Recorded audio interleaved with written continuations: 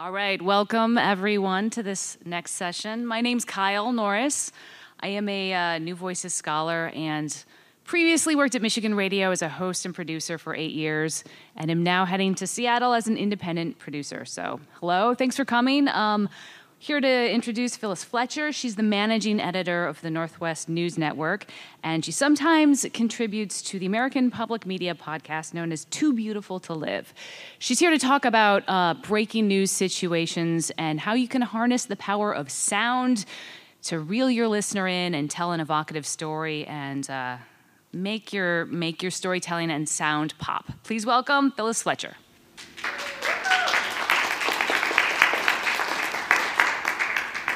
Thanks. I'm really excited to be here doing this. So thank you, Third Coast, for inviting me.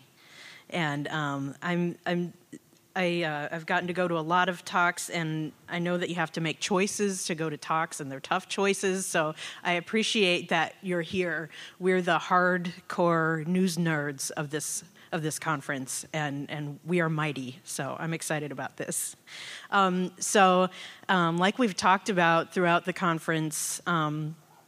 Sometimes even with a planned news event, the real news can sneak up on you and present you new opportunities to report. And so I want to start by playing something that one of my reporters produced on Wednesday for the All Things Considered shift that day based on what happened Tuesday night. And so this was to fill a feature block in All Things Considered. My name is Selena Torres Medrano, and I am a student here at WSU Tri-Cities. I also work in the financial aid office. It's just hard. It's impossible to move on and to not be upset about this. It's about putting down the minorities in this country. It's women and gays and undocumented people, Muslims. It is personal. It's who they are. It's who we are. My friends who are teachers who have a lot of Hispanic students they're lost. They don't know what to tell their kids because they're showing up and they're scared, and the fear is just so overwhelming, and they're trying to reassure them, but they know that it's bigger than them. Two of my friends, just got accepted into nursing school, and they're both undocumented, and I know that the unknown is just real for them. What's going to happen? Are they going to be able to finish their education? When they finish their education, what's after that? I'm very lucky to be documented, but it still pains me.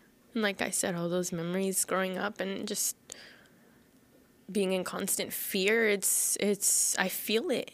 I feel it with everybody. It's just this silent and mutual understanding, that we're here for each other and that we're scared. All these families, they had to get up and go to work and send their kids off to school that, everywhere, I'm just saying everywhere, I know they're wondering, are my kids being accepted where they are right now? Are they safe from prejudice and from stares and opinions and hate? But they have to. That's us as a people. We were taught to you wake up and you go to work and you give it your all, and you come home and you take care of your family and you just do it all over again. I can't focus. And I think that's why it was so hard to show up to work, because I'm expected to just shrug it off and be okay with it. The way that people say it just kind of sounds like your favorite sports team lost. It's not okay to bring that to work, and it's not like that for me. It's reality. It's every memory of being mistreated because of my skin.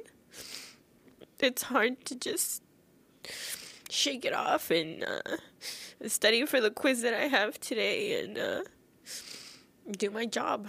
It's really hard. So that was produced by my reporter, Anna King, who lives and works in an agricultural area of Washington State. And what we wrote up for a host intro was that it referred to the fact that this young lady had grown up with a mother who was undocumented. And so, but this gal was born in rural Eastern Oregon. And like I was mentioning, it's a reaction to a planned news event, but there were a lot of elements of what we were all doing Wednesday that I think resemble unplanned or breaking news events.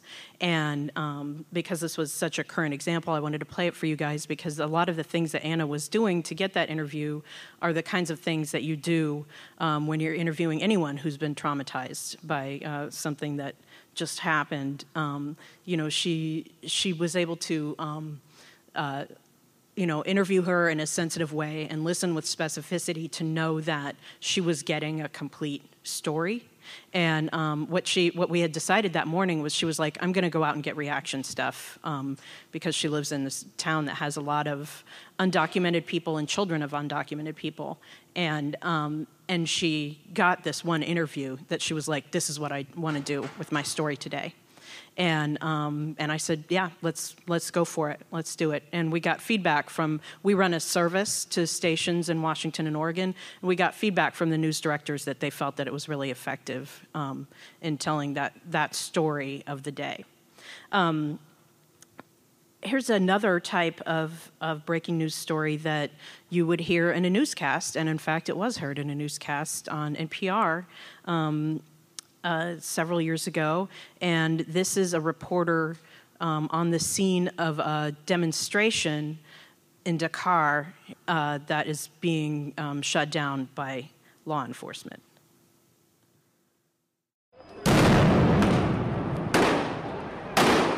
The police have started throwing grenades. The riot police here at the Independence Square, where the opposition march was meant to take place. Right up the nose and in the throat. Everybody's scattered. Everybody's holding their mouths and noses. Our eyes are still smarting and watering from the tear gas, which engulfed the Place de l'Indépendance, Independence Square, in the heart of Dakar. The riot police started throwing tear gas into the air, lobbing them directly into where the opposition demonstrators had gathered and dispersed whoever had gathered here, including all the journalists. The opposition has not been allowed to hold its march. Ophebia Quistarton gagging at Independence Square in Dakar. So she socks out, right? Ophebia Quistarton gagging, and then she says where she is. And I included this one. It's part of an article that I wrote for Transom. I co-wrote it with Robert Smith, and about breaking news and newscast spots in general. And he included this one in the article, and I think it's obvious why. I mean, she's doing what we call, and I'll use some jargon, so if you're not familiar with the same jargon that I'm familiar with, please, raise your hand and let me know that. A lot of times we call this a stand-up, which is a term that's taken from TV, where you're just standing there with your microphone and you're explaining what's going on around you. And I think that if you do a stand-up and you sock in and sock out, so you're IDing yourself at the beginning and at the end, you say your name, where you are, and then when you sock out, you do it again with your outlet's name on the end, or if you're serving several outlets, whatever your standard sock out would be, and you just send that off to your editor. I think you can't go wrong doing that whenever you're in that type of situation. And it takes focus, and it might require several retakes.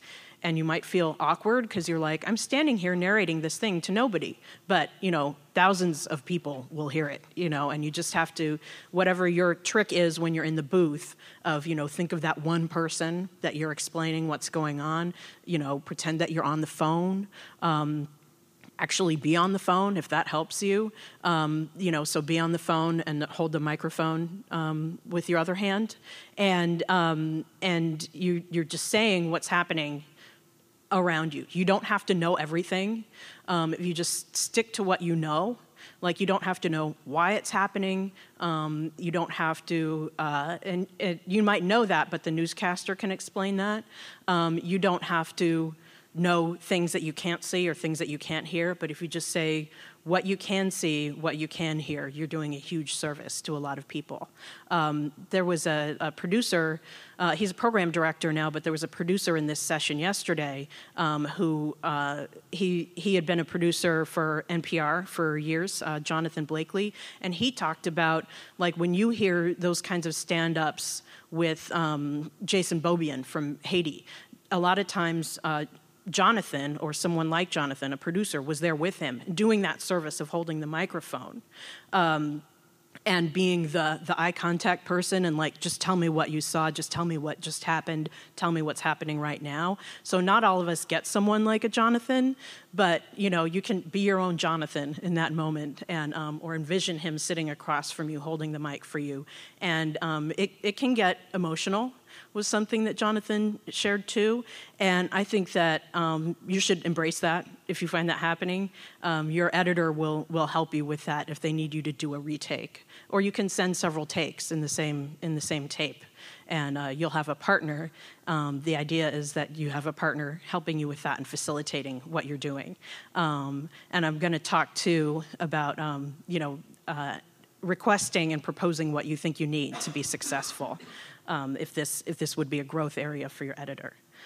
Let's listen to another one. This is a way of narrating something that happens in front of your eyes. So in the moment, you're just recording what actually went on, and then after the fact, you're in this studio and you're producing something. It sounds like a very standard spot, but you're just narrating step by step something that happened. So this is something that happened in our state capitol building this year. This happened following a gun rights rally on the steps of the Washington State House. A dozen or so armed protesters gathered in the House gallery. One man had his finger near the trigger of a loaded pistol. That's when State Patrol Lieutenant Mike Eggleston stepped in. That's a tactical carry of a weapon, and this is a place of government. Jason McMillan argued that he couldn't safely sling the pistol over his shoulder. I'm not going to ask you again, then you're going to have to leave. As McMillan continued to argue, the lieutenant made it clear he was risking arrest. We don't want to arrest anybody, but we will. Finally, McMillan stuffed the large pistol into the inside pocket of his overcoat. McMillan says his intent was not to intimidate. I understand what they're getting at, but the simple fact of the matter is I've served 20 years in the military. I know how to handle my weapon. The earlier gun rally was to protest Washington's new voter-approved background check law. I'm Austin Jenkins in Olympia. So that's my State House reporter in Washington State, Austin Jenkins. And so that's a combination of a lot of things. He covers the Capitol every day. This demonstration was going on. Austin was now inside the chambers of the legislature to cover this other, just the proceedings that were going on, and this demonstration came in with this guy, everything you just heard, and he's able to give you. We had a little bit of, this demonstration happened, and then something else happened as like an intro, and then at the end he reminds you this was part of a demonstration that that was against this new law, and it's simple and it's very effective. And I'm proud to say also that it won a first at Prindy this year for large station spot breaking news coverage. And when I think about what probably made that stand out, not only was he there when a thing happened, but he very effectively explained what it was and why it mattered. And I think part of the reason that Austin is so good at this is he also is a former TV reporter, and so he's able to just he brings his TV experience also, I think, into like, this is a thing that happened, this is why, and kind of alternating the scene with the narration, which TV reporters do a lot. Yes. Oh, I think that we want a microphone on you. Oh, there it is. Okay. No, we do want the microphone. Yeah, thank you. I'm sorry to interrupt, but I just want to know how please. long that was. It was very succinct, and it was... A minute. Yeah, we have... So our service serves stations that some of them have very strict parameters for how long they want a spot to be. And they do want all of our spots to be a minute. Sometimes that's hard. You're making a lot of choices to boil something down into a minute. I think his TV experience also helps him do that. So we're pretty much working with 1 minute, 4 minutes. That's almost everything that we do. Every now and then we can do a format breaker and go crazy. but the stations are all happiest when we can do something in 1 minute or 4 minutes. So I'm glad you asked that. Another thing that I want to encourage you to do is talk to your editor about what stood out to you. And make sure those things, and have your editor support you to make sure those things stay in the piece.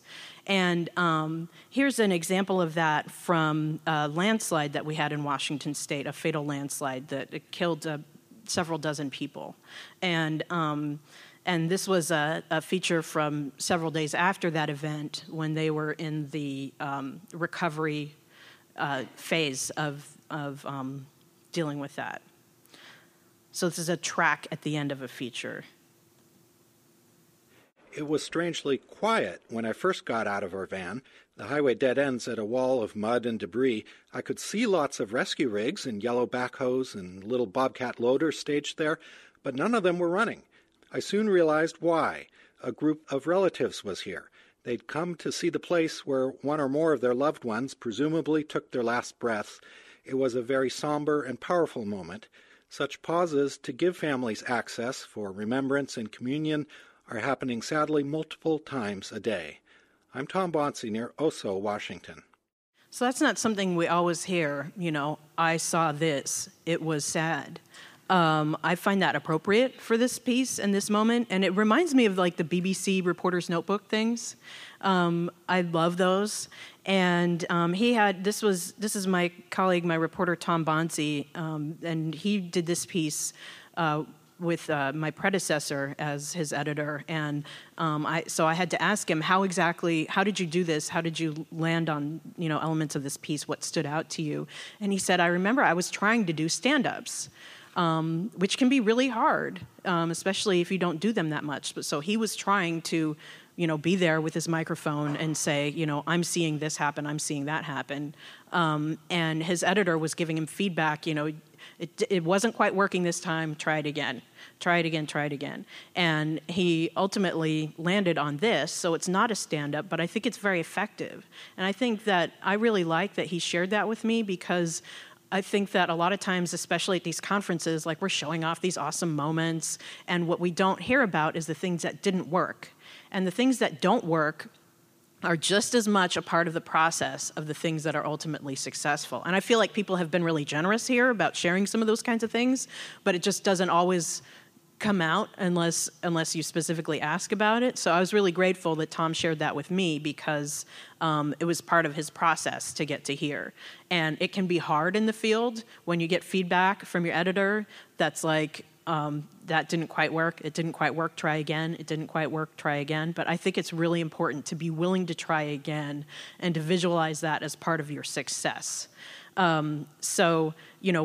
I hope whatever you can do to internalize that right now and remember that moment when you get that feedback in a tough situation, especially when it can be very emotional to be in an area like this where you are seeing people, seeing what he was seeing relatives of people watching these bulldozers shut down because their family members were possibly still in there and had died. And that's, it can be hard when you're carrying something heavy like that for your editor in some desk somewhere to be like, So that was really great, but it didn't quite work.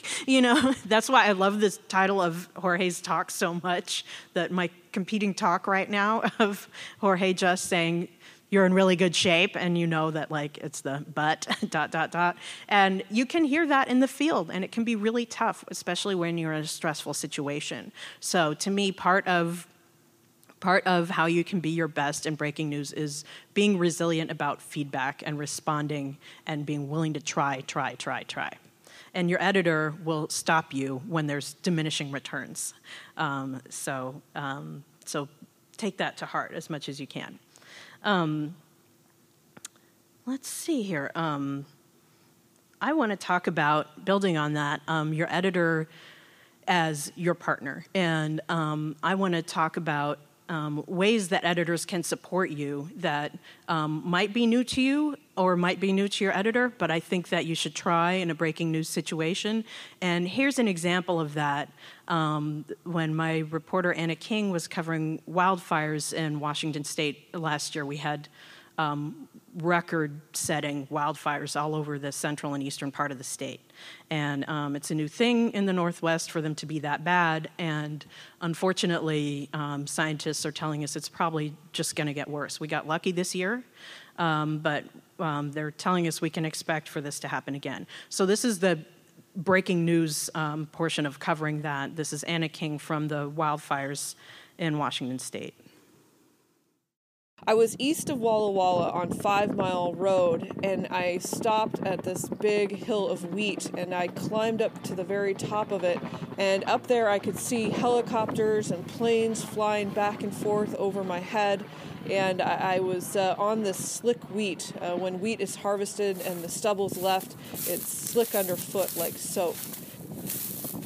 Dry wheat stubble is really like kindling on the land. It's basically, the straw that's standing on the land, and it's just so bone dry, and it burns really hot and really fast. And I could see off in the distance plumes of smoke coming off of ridge lines. The state is taking over with an incident command team. One of the spokespeople is Sarah Foster.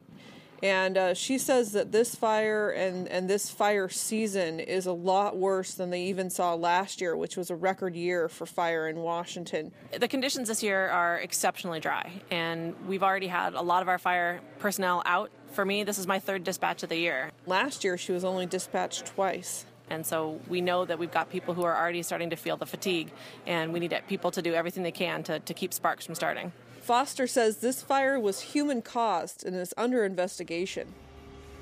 In the Blue Mountains, I jumped on a tractor with a farmer named Greg Farrell, and he was offloading this barley to the combine that was harvesting the field.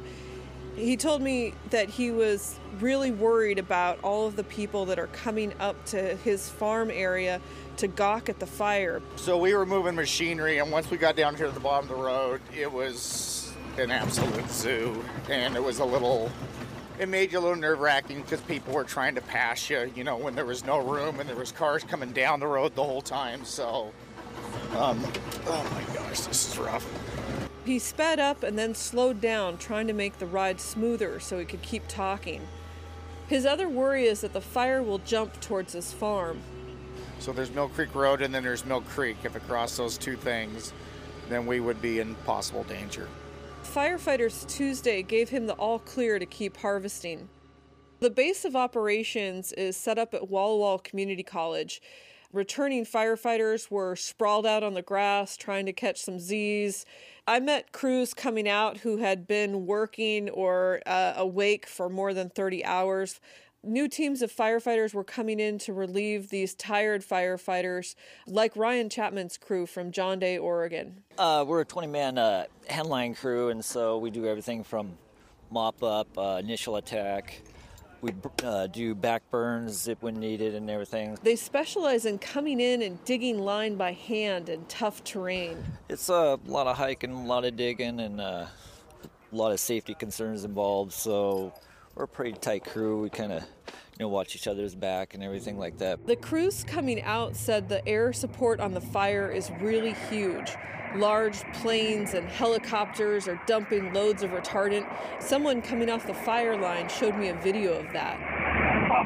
Nice. You can hear the cameraman saying, "Nice." Oh, that is great. And, "Oh, that is great." After the shift, men and women just came back looking beat. They were sunburned, soot-smudged, and exhausted. And firefighters say it's hard to get a handle on this fire because it's hard to know where to dig lines in this steep terrain. I'm Anna King, outside of Walla Walla, Washington. Yeah, I'm happy to answer a question about that. That sounded so unscripted to me. Was that scripted, or was she just talking, or what was the story with the tracking on that? So glad you set me up to answer this. I'm very excited to talk about this. It was a mix. So some of it was very unscripted. I interviewed her over her cell phone. So I had her get out her kit and tell me when she was rolling, and I just asked her about different things that she had seen. And I knew part of what she had seen because she had been feeding me tape all day whenever she could get a cell signal. So some stuff she was recording on her phone, some stuff she was able to get to a place that had Wi-Fi and send through her laptop if she had recorded it on her kit. But she was feeding me this stuff all day. And so I started laying up tracks, and I asked her about different people she had talked to, different things she had seen. And then when there were specific people or ideas that I needed her to introduce, I scripted those.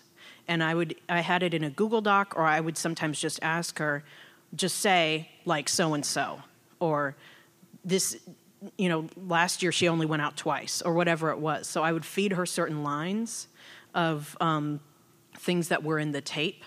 And even like that video, she had texted me that video. And so I sucked the audio out of the video, put it in Audition, and I knew that it was hard to understand what the guy said.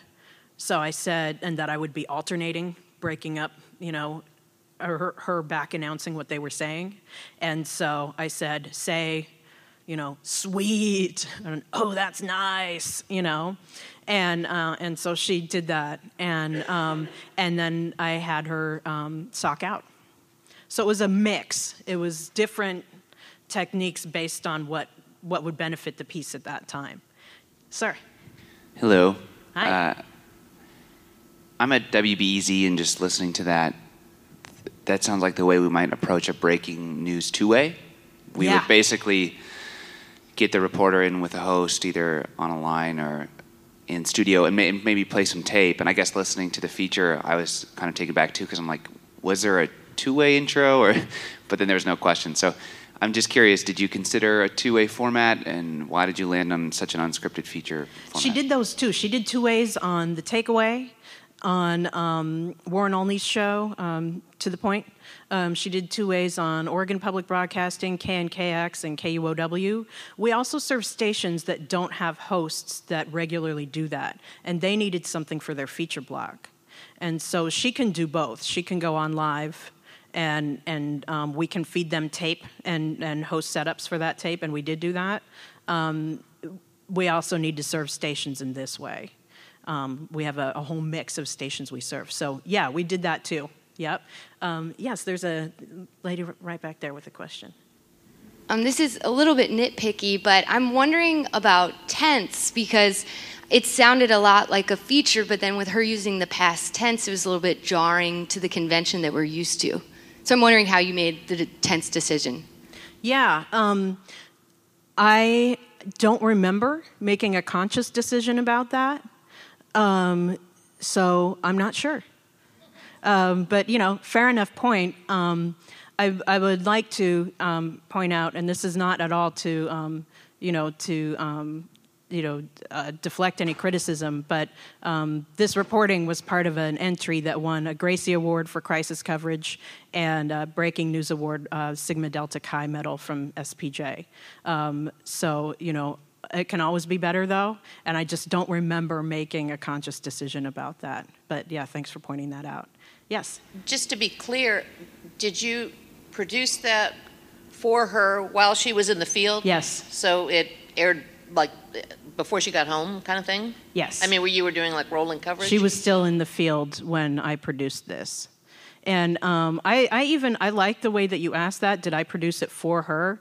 I think that it was my responsibility to produce it, given the situation that she was in. And I was doing it for listeners, right? And again, it's not a, two snaps up moment or anything like that. But I'm saying, like, I think a lot of times we can benefit service by breaking out of our normal roles. And I considered it my role. I can support this piece by being the one who does I'll drag this part of the file over here, so that she could go out and keep getting news and not have to stop down and be like, ch-ch-ch-ch. And did she give you like a continuity, like this is what I think the story is, or did she just keep feeding you stuff and you made those decisions as the editor? The latter. Okay. Yeah. Yes, right over there. Thanks. Hello. Hi. I'm a reporter with Inside Energy, and we have a reporter in North Dakota covering the Dakota Access Pipeline protests. Yes. And the story kind of broke like on her first week. Yeah. And it seems like this format could be a really cool way for her and our editor, who's in California, to work more effectively together and to break out of the mold of spots, 2 spots a day and then a feature. So I would love to pass this information along to them, and I'm just wondering if this is a format you use often, and B, if you've detailed it anywhere. I'm just imagining explaining this to my editor and her kind of being like, blah, blah, blah, blah. Yeah, I thank you for asking that. I don't think I've written anything about it. I think that this conference is the first time I'm talking about it. It's cool. I like it. I find it effective. It's something I know I could do it at any time, but it would be at the expense of other things. And so part of what I would have to do, the more that I would do this, I would need, say, my other staff to give each other peer edits, on whatever their work is. I was thinking actually that like the other reporters on the team could do a lot of what you were describing, the more technical stuff that maybe an editor wouldn't have experience doing. I'd be all for that. I knew I could do it, so I did do it. And my priority at that time was to have my reporters covering their normal things they needed to cover. I think that I probably could have reprioritized that. I think sometimes that would be a trickier decision, though, because a reporter might be like, well, what about my stuff? Like that kind of issue that you raise, even just with the wording of, you did this for so-and-so. Someone might want to be like, well, what about me? When do I get to go to North Dakota? And that's a legit question. I've it definitely depends on thought that. Oh, I'm sorry. Sorry, go ahead. No, I've definitely had that thought, but I think on a small team, like everyone's having to help anyway, because there's so much going on and there's such terrible phone service, and she's at a distance from her bureau, and like we're all chipping in anyway, and this seems like a much more effective, streamlined way to actually get something on the air of value quickly. So anyway, I think it's awesome. Clearly. But I think the more that you can interchange roles and support each other, I think is awesome. I think there's a lot of talk about that at this conference too. And I think that a lot of that, and it's going to sound managey and corny or whatever, but it's teamwork. How is your team set up? Do you identify as a team? Are you invested in the success of the team? Cheesy, but at moments like this, I think it really matters. It's clutch. And that's how I am. And I think that to infect a team with that sometimes is a different thing. But I am confident that if I asked or assigned someone on my team to do this, they would do it, and they would do a really, really good job. Yeah, I never ask questions, but yeah. Tell me if I'm getting out of order, and we'll just edit this out when we put this online. Okay. But one of the exciting reasons why we invited you, and one of the many reasons why we invited you and we're excited about it, is that it, and maybe tell me if you get to this later, is it also gives you opportunity to put a lot more sound in your yeah. work, and that piece was so driven by sound. So Totally. again, I don't know if I'm getting ahead, but no, this is I am very much flowing with the questions that are being asked, but I do like to point out the sounds that we heard in there and how she got those things. And this was part of what was so exciting about this day. Was just, and what I love about my job is the amazing sounds that my reporters come in with and come back with. And so she knows Eastern Washington very, very well. And so when she saw that dry wheat, she knew, A, that was a bad sign, and B, she knew it would make a sound if she walked on it. So she pointed her mic down and she walked on it. And then I asked her what it felt like to walk on that. She's a kind of person, she's a rural person herself from her upbringing as well. And so she's the kind of person who can talk her way into a tractor cab that a lot of people wouldn't be able to do. And so, she rolled on it the whole time, whether the guy was talking or not. And then she was able to explain what he was doing and why when I asked her about what was going on when he was like, oh God, struggling with changing the speed so that it wouldn't, destabilize.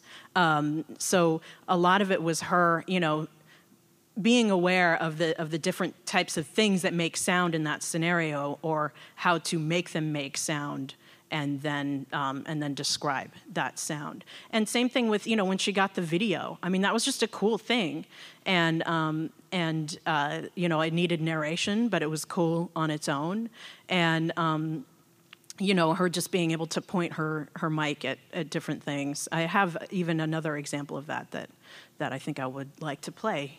Yeah, sir. I wish every reporter had an editor that was as generous and as collaborative as you and supportive. Thank you. My editor left our station a few months ago, and we have a replacement who's coming in sometime soon, hopefully. What advice do you have for reporters who don't have that editor who's like fully behind you and always coming up with new ideas? And sometimes I feel like the reporters are the ones with the better ideas and the more forward thinking, and also editors who don't have a background in radio. A lot of our editors, we can't afford to attract the best talent sometimes, and all we can afford is like the editor who just got laid off from a newspaper. Aww.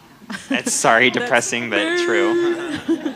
That's tough. Well, I always feel like the best way to learn things is when there's not pressure, right? And so I feel like, and it always will vary from person to person, what they feel like their technical capabilities are, or what they feel like they can do, or what they think they were hired to do, which is something that you can't, as a reporter, really influence, right? But I feel like if you do it with a lower stakes situation, where you just say, hey, I want to send you a voice memo from this school board meeting, which I used to cover school board meetings, so no diss on people who have to do that. That's why I use that. I cover as an city example. council. So. Okay. So it's like, I want to send you a voice memo and see if you, since it's going to go to 11, would you mind trying to cut it into something for the newscaster for me so that I can work on my piece?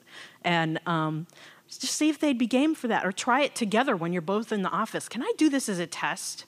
And just say, I know it's always annoying to be like, the person who comes back from a conference and like, I sat in this really cool session where she talked about this thing, but I feel like that's part of why they sent you here, And so, try it, because a lot of this was voice memo tape. And, so because I've been doing this for a long time, I know how to convert that into something, it comes in as an M4A or whatever, but most of our stations can't deal with that.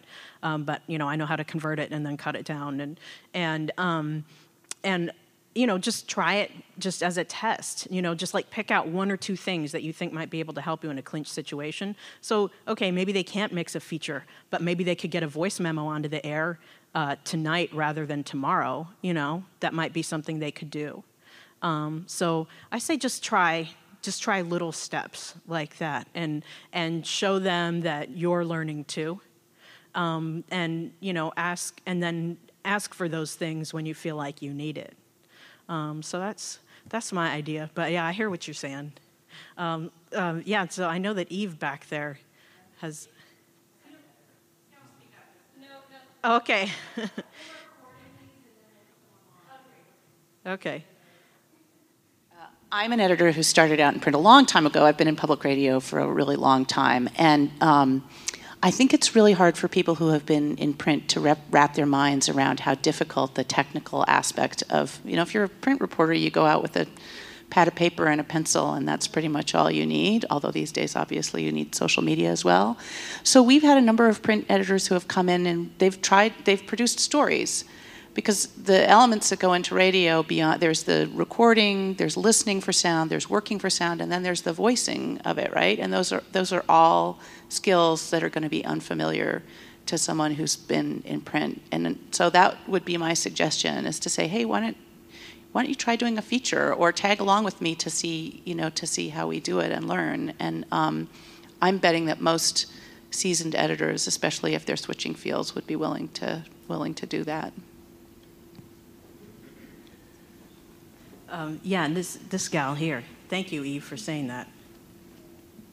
This is sort of a twofold question. How would you encourage reporters to kind of do that, what you were describing, that voice memo of, describing what's going on that's not scripted while they're working on a larger wrap? Because we'll have reporters who do wraps for the following morning, but we don't have this sound for a newscast, and then the newscast just sounds, it's just the host reading, or I'm pulling bites, and there's not much variation. And I was also wondering how you approach reporter-host two ways in a breaking news situation.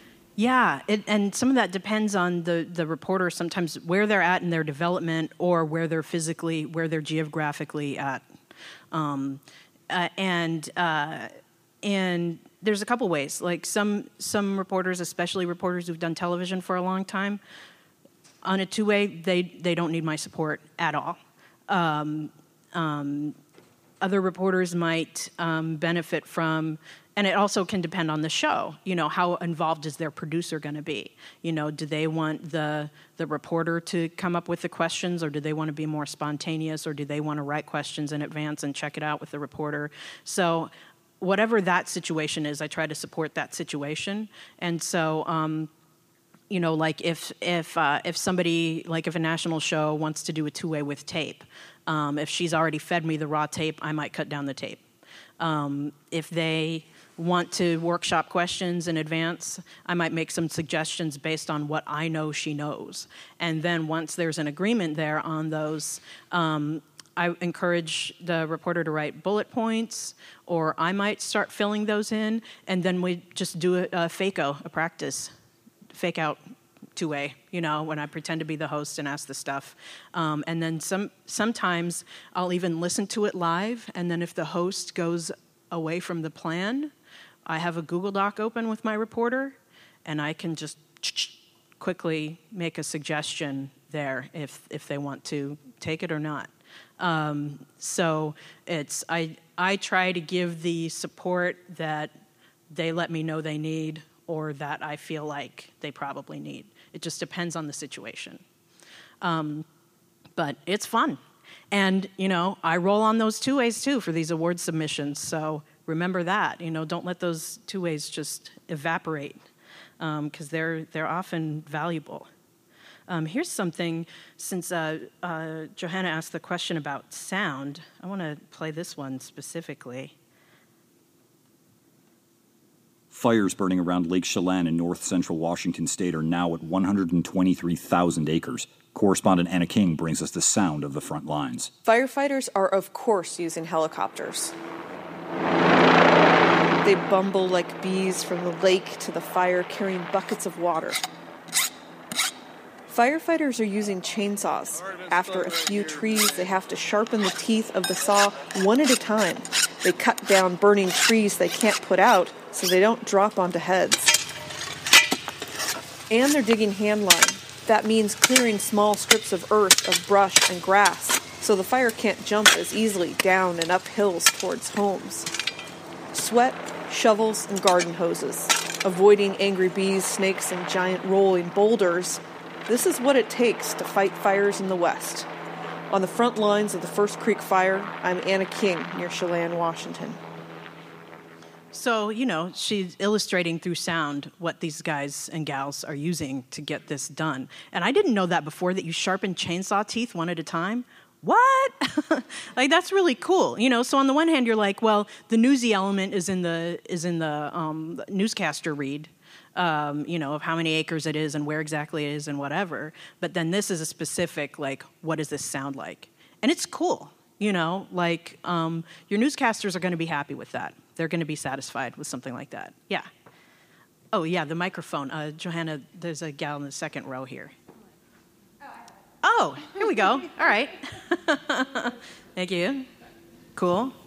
I think the last piece you played kind of gets at my big question about what the purpose is of sending out a reporter to cover breaking news. Yeah. Because I just had an experience where we had a shooting on election night in Southern California. Right. That was not actually election related. And right. I was sent out.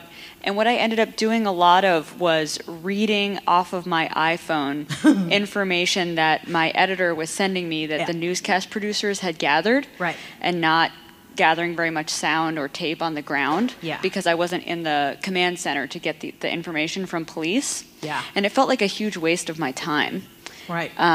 And I was thinking, like, why am I here? Mm-hmm. What is the purpose of me being here when so much of the actual information is coming over the phone from my newsroom? Yeah. So when you send out a reporter to cover breaking news, are you thinking of them as getting, like, the color, and you have someone in the newsroom getting the information? Or how do you balance that? It depends on the situation, because a lot of times she would have more accurate information on acreage than I would, but it would change. And we are not in control of when the newscasters of our stations air the story. And so, for something like this, we'll give them, like, this is the version that we put up on the web or whatever. So that was the fixed acreage at that point. But, we'll write some of those kinds of things that are changing fast into a newscaster read. And then the things that are more likely to either hold or still be relevant after that information has changed, that's the stuff that we're packaging up. And so she probably had the most accurate acreage calculation at that point, but for people to update it throughout, we needed to give them a link. Check this link before you go on the air, see if they've changed the acreage estimation. A lot of times they are getting information from the scene, but I say when you're in the field and you're like, I'm not sure what my job is right now, that's a text to your editor. I'm not sure what my job is right now. And I think you can do that and still be in a calm space and figure out that you're all trying to figure out what's the best thing for you to be doing at that moment. But, when you aren't sure what your job is at that moment, that's a good time to check in with the person who's at the desk. And I would think that they would want to be using you effectively. So, but yeah, I think that probably we've all had those moments where we're thrown into a situation and we're like, what am I doing here? But sometimes then 5 minutes later, it becomes very clear, oh, I'm here because blah, blah, blah. So it just depends. I mean, maybe at that point, it would have been a good call to be like, it sounds like we don't need you there right now, especially since we're learning this is not election related. Come back. But if you decide to not send someone, you can't get a time machine to then send them if you wish you had sent them. So it's always a tough call. But and I think that also public radio stations there's been a long-term culture change from public radio station to journalism outlet.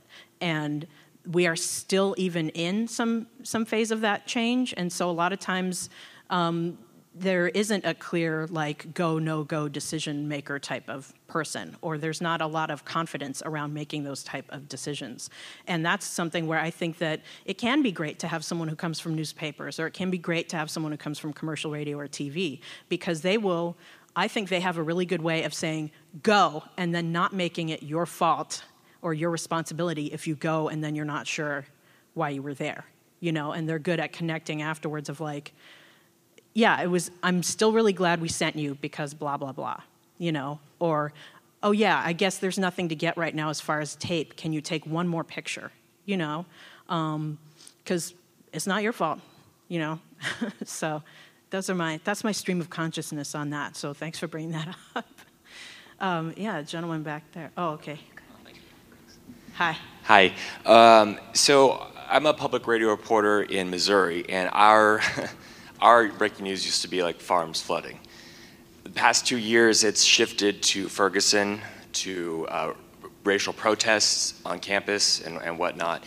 And we are stuck with trying to feed our own beast, and all the national shows also calling us, trying to get us to file for them as well. So I'm curious, how do you keep filing stories, or one, what do you prioritize? Yeah. And two, how do you keep filing stories that maybe there's nothing updated, but you keep them fresh because people want to keep knowing what's going on? Yeah, right. And I think, it's a thing that varies from, throughout the situation and also during time. I mean, my primary responsibility is to serve the stations that pay for us. And then it does sometimes come up, hey, NPR wants a piece, or, the takeaway wants you. And I think that part of it is I have to be rotating people in and out.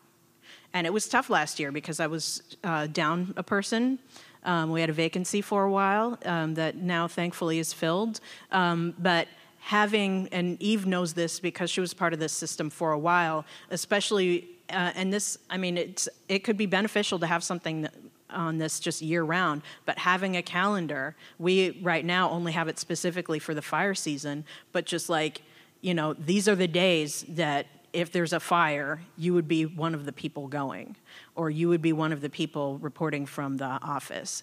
Thankfully, this year, we didn't have to use it, which is amazing, but we were prepared, and there was thought going into that in advance. And so I think that part of it is not making it all on one person as much as you possibly can, because sometimes it's just even the psychological thing of like, even if the person is in the field for a long time, if they know there's an endpoint to it, they can start thinking of, okay, what kinds of things am I going to hand off? What's going to be the next person's job? So they don't feel like they have to do everything all themselves in that moment. I have another thing that I can play here, and we do still have 20 minutes, so this is great. I'm glad you guys are into this. And I'm going to play another example of this. A question came up about it yesterday that I'll bring up afterwards in case you guys have the same question. This is a similar technique, but in a story that happened in Seattle. And I brought the reporter into the studio to do what Anna and I did. And we had people literally running data cards back to us to get the tape back to the studio, and I started doing that process of laying up the cuts. And then I brought a reporter into the studio to voice this stuff using that same mix of interviewing her and also saying, okay, feed me back this line. There's a helicopter crash. I was able to speak with Daniel Gonzalez, who saw the crash and was able to help some of the victims there, or at least try to help, and also Dennis Hoganson from the National Transportation Safety Board. The helicopter was on an earlier mission, had returned to this area to refuel. Shortly after they refueled, they departed. It sounded pretty heavy, like in the movies, like in the Matrix when the helicopter sounds pretty like slow motion, like that, and it was just like ding, ding, ding. The helicopter lifted off from the building and began to rotate counterclockwise and subsequently crash. And it hit the ground. And I saw it break apart, and it hit the red car. And as it hit the red car, the car did a 90-degree angle, like it moved it. And it landed in between the red car and the gray truck.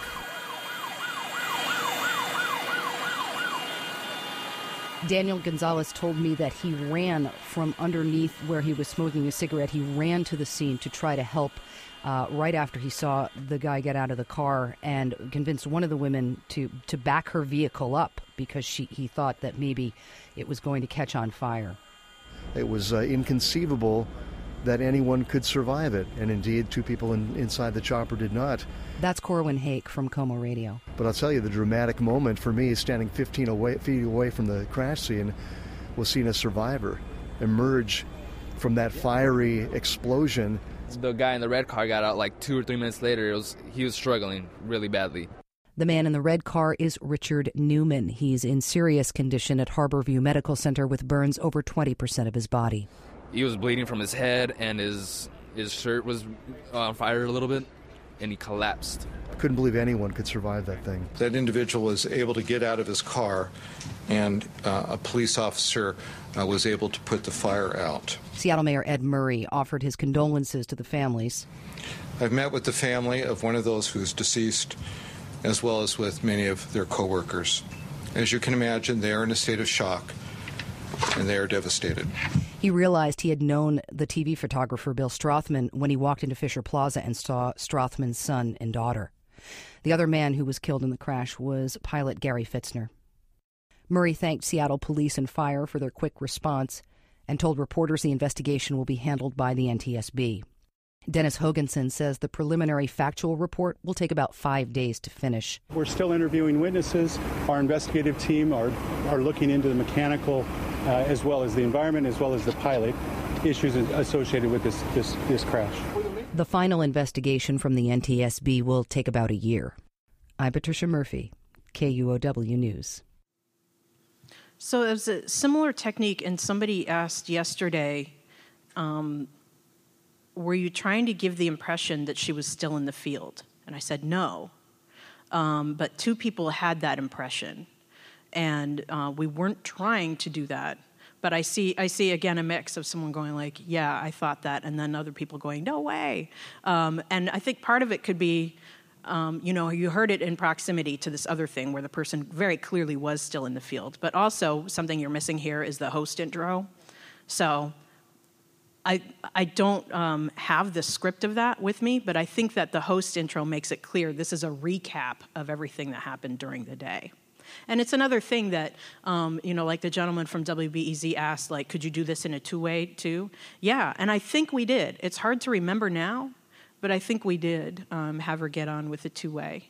So yeah, that was, and it's interesting. Johanna asked me, when I was telling her about Anna's stuff from the wildfire, she was like, how did you come up with that, or how did you start doing that? I think this piece was when I started doing that. And it was because of the logistics of what was going on with people running back with this tape. And I was like, something should be happening with this. I think I'm going to do this. And it worked out. So I was happy that it led me to then try that again. This gentleman right here. Hi. Hi. I'm Benny. I'm in eastern Kentucky, so that's also a kind of disaster-prone area as of the last few decades. Anyway, I'm wondering how you think about the amount of tape that you want to be gathered, and if that's changed as you've started being the home team doing the production as it's going on. Yeah. I think that's another thing I haven't made any conscious decision about, but maybe as I get more experienced in doing this, maybe I'll have some moment where I'm like, okay, I just need you to get me 3 scenes, But she seems to kind of have a rhythm of, wanting to get a certain amount of stuff and then wanting to decamp from that for some sort of Wi-Fi send or cell signal, send it, come back. So, I mostly have been responding to the rhythm of the person in the situation. But I think that's a good question. Why not be goal-oriented and have like kind of a checklist? Get me these 4 things.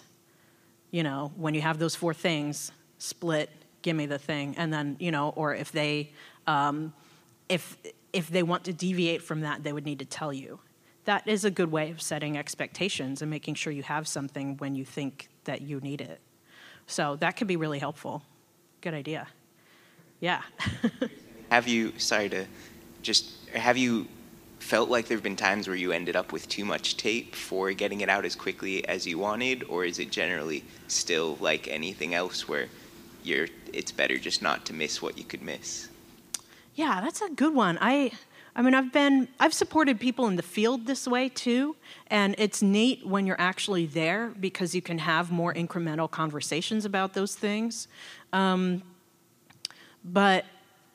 I don't think I've ever thought, oh, you got too much tape or you took too long. But I think it's a good thing to think about because what if someone's counting on you to fill that 4 minutes by such and such time?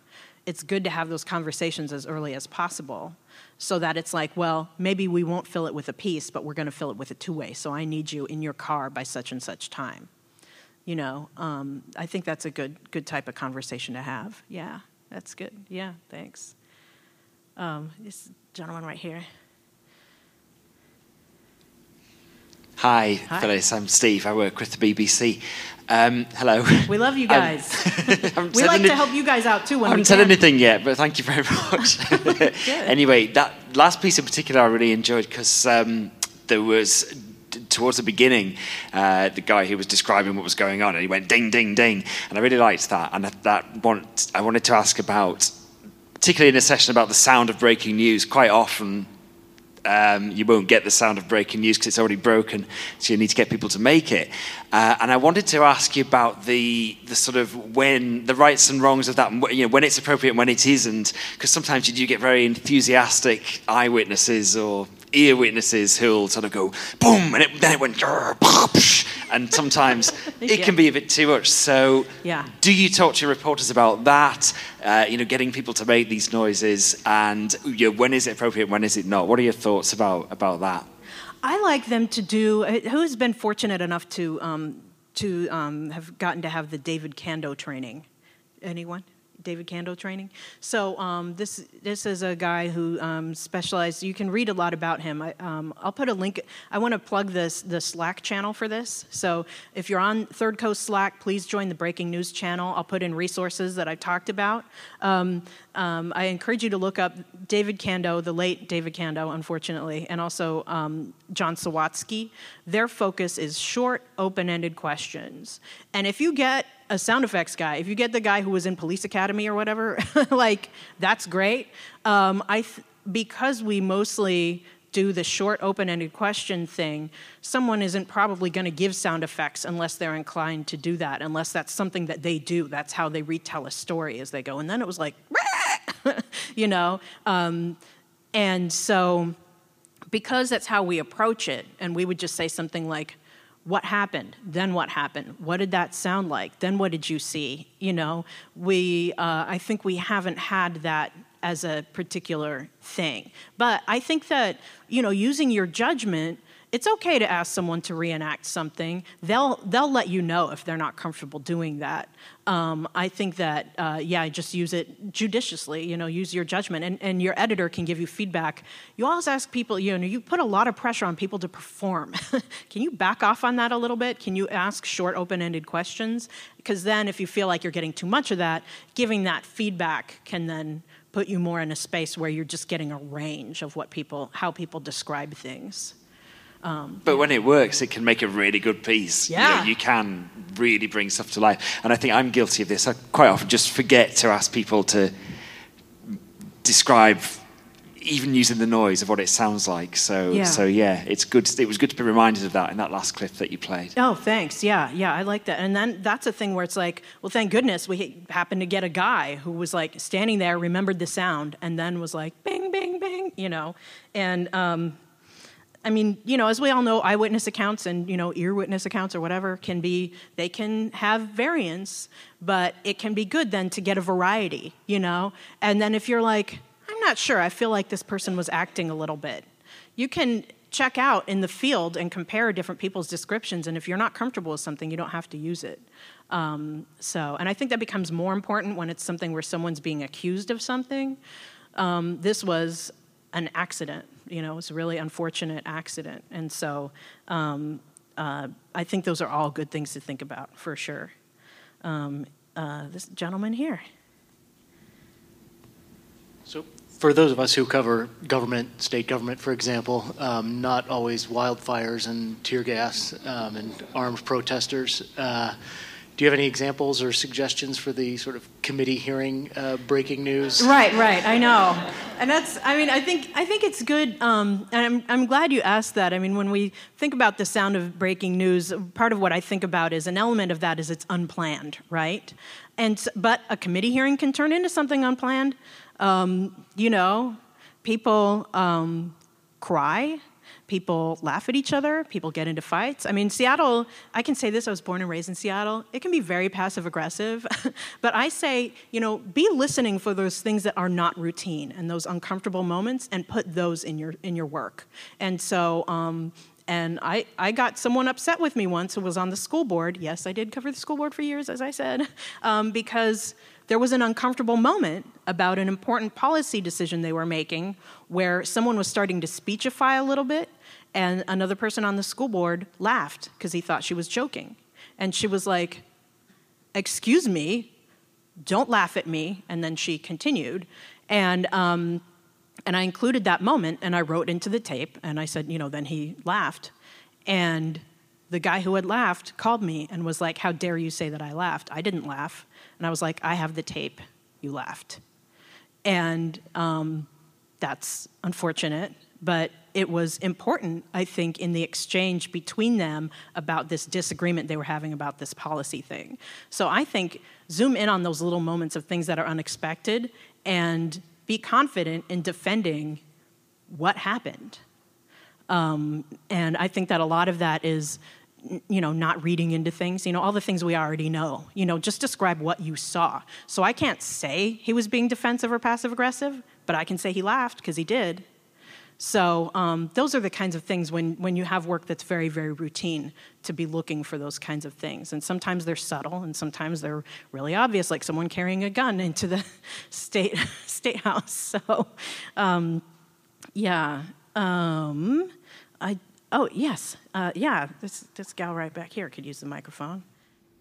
I'm just curious, in that last piece of audio you played, there was obviously the top, which was a little bit more casual conversation-wise, and then towards the end she sort of fell into script. Is there a lot of discussion about when and how to do that? That was my first time doing that, and I did it based on the tape that I had already laid up, and that there were people who needed to be introduced, and we needed to do it quickly, and so those were the things that I scripted.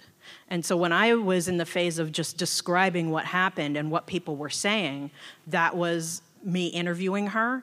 And then when it's like, when's the report coming out, blah, blah, blah, that kind of stuff, that needed to be more scripted. And then when I had her sock out, I had her make eye contact with me. Because even her sock out was... there's kind of a normal way that people sock out that's kind of rushed. And this is another David Kando thing. He said, when you get to your sock out, you shouldn't still be reading something. You know who you are. You know who you work for. Be proud of that. Look away from the paper when you say that. And so I had her look at me and say, "I'm Patricia Murphy, KUOW News." Because that's a really different thing than reading it off a piece of paper or doing it how you normally do it. But if you're looking at me, it's going to match the tone of what we were just talking about. I have one last thing to play, just like, it doesn't always have to be so serious. Well, actually, before we take it to Funtown, I'll take a slight detour just to give a little example of the David Kando technique that we were talking about. So this is the day after that landslide that happened in Washington State. I helped cover that the first few days. I was an editor at the time, but I went out as a reporter and then a field producer during this week. And it happened on a Saturday, and most media didn't realize, and a lot of officials too, didn't realize how bad it really was until the next day. So the first day it was like a lot of emergency responders and witnesses, and then the next day that's when they started having press conferences, and that's when people realized, wow, a lot of people probably really died in this. And so this is an interview I did with an eyewitness after I had had an equipment failure, because I thought I was feeding the tape down a Comrex line down to my station, and I got on the phone and I said, "Did you get that?" And they said, "Did we get what?" And I was like, oh God. So I had to re-interview this gal, and I'll play just a couple minutes of that. Okay. Now we got this going on. All right. Can you spell Sierra Sandsaver again? Yes. SIERRA-SANSAVER. Okay. And so, how did you know something was wrong? When we got up and there was flashers and the neighbor was out, she was like telling everybody, "Hey, hold on," And we thought it was just a car accident at first. And then getting around the corner, because my boyfriend's dad was stopped in front of us. So we were like, why is he stopped? What's going on? And we get around the corner, and there's a house in the middle of the road. Yeah. It's heartbreaking. What did the house look like? It was torn to pieces. There was belongings all over the road, and there was another, I think there was a shed also in front of, like in the middle of the road next to it. But you couldn't have told whether it was a house or just a whole bunch of debris. So then what did you do? I didn't know what it was because I had never seen a mudslide before, a landslide. So the first thing I did was take pictures, and I was like, what is this? And then I got down there, and the neighbor was like, I don't know how this happened, what is going on? And then everybody started showing up, and they started hearing a little kid screaming. And that's when everybody ran out there, and they found a 6-month-old baby. And I was inches from seeing everything. So then what happened? They all packed up, hurried up towards Harborview, I think, and then they started telling everybody, we need to vacate, you need to get out of here. Something is bad's going to happen in the next couple hours, because that's all dammed up in the river. And my boyfriend's dad called us and was like, the river's dry right where I am. You guys should probably get out of there right now. And so we stood there for a little bit, but there was a helicopter landed in the middle of the road, so we were stopped for like half hour, but it took us a while to get back home. What happened to the baby? I think the baby is in critical condition right now, but as far as I know, the baby is still alive. She said the baby was blue. Yeah, the baby was blue when I saw. Okay, I'm just going to stop it right there when she says the baby was blue. I just want to let you know the baby lived. The baby's okay. And you can hear there a mix of stuff she knows and stuff she doesn't know. So then when we're making editing decisions, we focus on what she knows because what she saw. So as far as I know, the baby's still okay. That wouldn't go in. The baby was blue. That would go in. I shared this tape with our competitors, which is now known as KNKX. I was working for KUOW at the time. I was not running the regional service, and I also shared it with NPR. And that's that was a editor's decision to make, but I was fully in on that because I feel like when you're covering something like this, a lot of that stuff just has to go out the window. And there can be conversations about that are tense and weird or whatever, but when you're in the field, I feel like err on the side of generosity. And if you get a direct order from your editor to not share something or to share something, you have to go with that. But if you're starting to get the feeling just among your on-the-ground colleagues, like this is going to work out better if I go over here and you go over there, and let's try to convince our editors later, I think that's a good way to go. And it worked out. And I was happy that they wanted to use my stuff, and I was happy that I got to use their stuff. So we are at time, but I want to play this one last thing, like I said, just to not leave it on negative town. Let's get one last example of a way to do breaking news. A mysterious, milky, white, dirty rain has fallen across much of eastern Washington and some of Oregon. People from Spokane, Washington to Fossil, Oregon are reporting that their cars and windows are coated with the stuff. Here's correspondent Anna King in the Tri-Cities. So I come out to my car to go to the post office. I get inside and I look through my windshield, only I can't look through my windshield because it's covered in crusty, milky white crud all over the windshield and all over my car. And so I start looking around for garbage trucks or street sweepers to see who splashed dirty, ugly water all over my car. And then I felt really silly when I got back to my desk and looked at Twitter because everyone across eastern Washington is experiencing the same thing. Correspondent Anna King. The National Weather Service has been getting calls all day about the dirty rain. A meteorologist with the Pendleton office is not willing to speculate yet about the cause. So that was kind of just one of those weird things where we're like, what is this? And it's like, I have this this whole thing about knowing what's a story and what's not. And there are some frequent guests on the Howard Stern show. Any Howard Stern listeners? Any? He gave 2 of his guests a show, and one of them was a guy who was always saying, "That's weird. That's weird how you always wear this," or "It's weird how you always say that," or "It's weird. It's weird. It's weird." And his co-host was trying to antagonize him and belittle him a little bit, but I thought he made a really good point when he said, "You always say that things are weird. Nothing's ever weird. There's always an explanation. Stop saying that things are weird." And I was like, that's really cool. And this was one of those things where it was, when she looked at her car, it was like, that's weird. But then when she looked at Twitter, she was like, this is weird for a lot of people. And so, it's another, and I'm glad that Johanna asked about, sound of breaking news, what is that? Because it's like, yeah, we could have, there's like a spectrum, there's a continuum, We could have gotten the sound of someone from the National Weather Service saying, we are looking into it, or we could have gotten someone else being like, what the heck is this on my car? Or we could have gotten the sound of the rain. The most immediate thing to do, the fastest, most efficient thing in this moment was for her to just explain what do we know about this so far, and her to tell that story. So sometimes the sound of breaking news is a sound of stuff happening, sound of helicopters flying overhead, and knowing how to point your mic at those things is important. And I think that it's also important to recognize what is the best way I could tell this story right now, and sometimes the best way to tell the story right now is for you to just tell the story, and that's legit too. So I am slightly over my time, so I want to thank you so much for your patience and for coming to this. Thank you so much.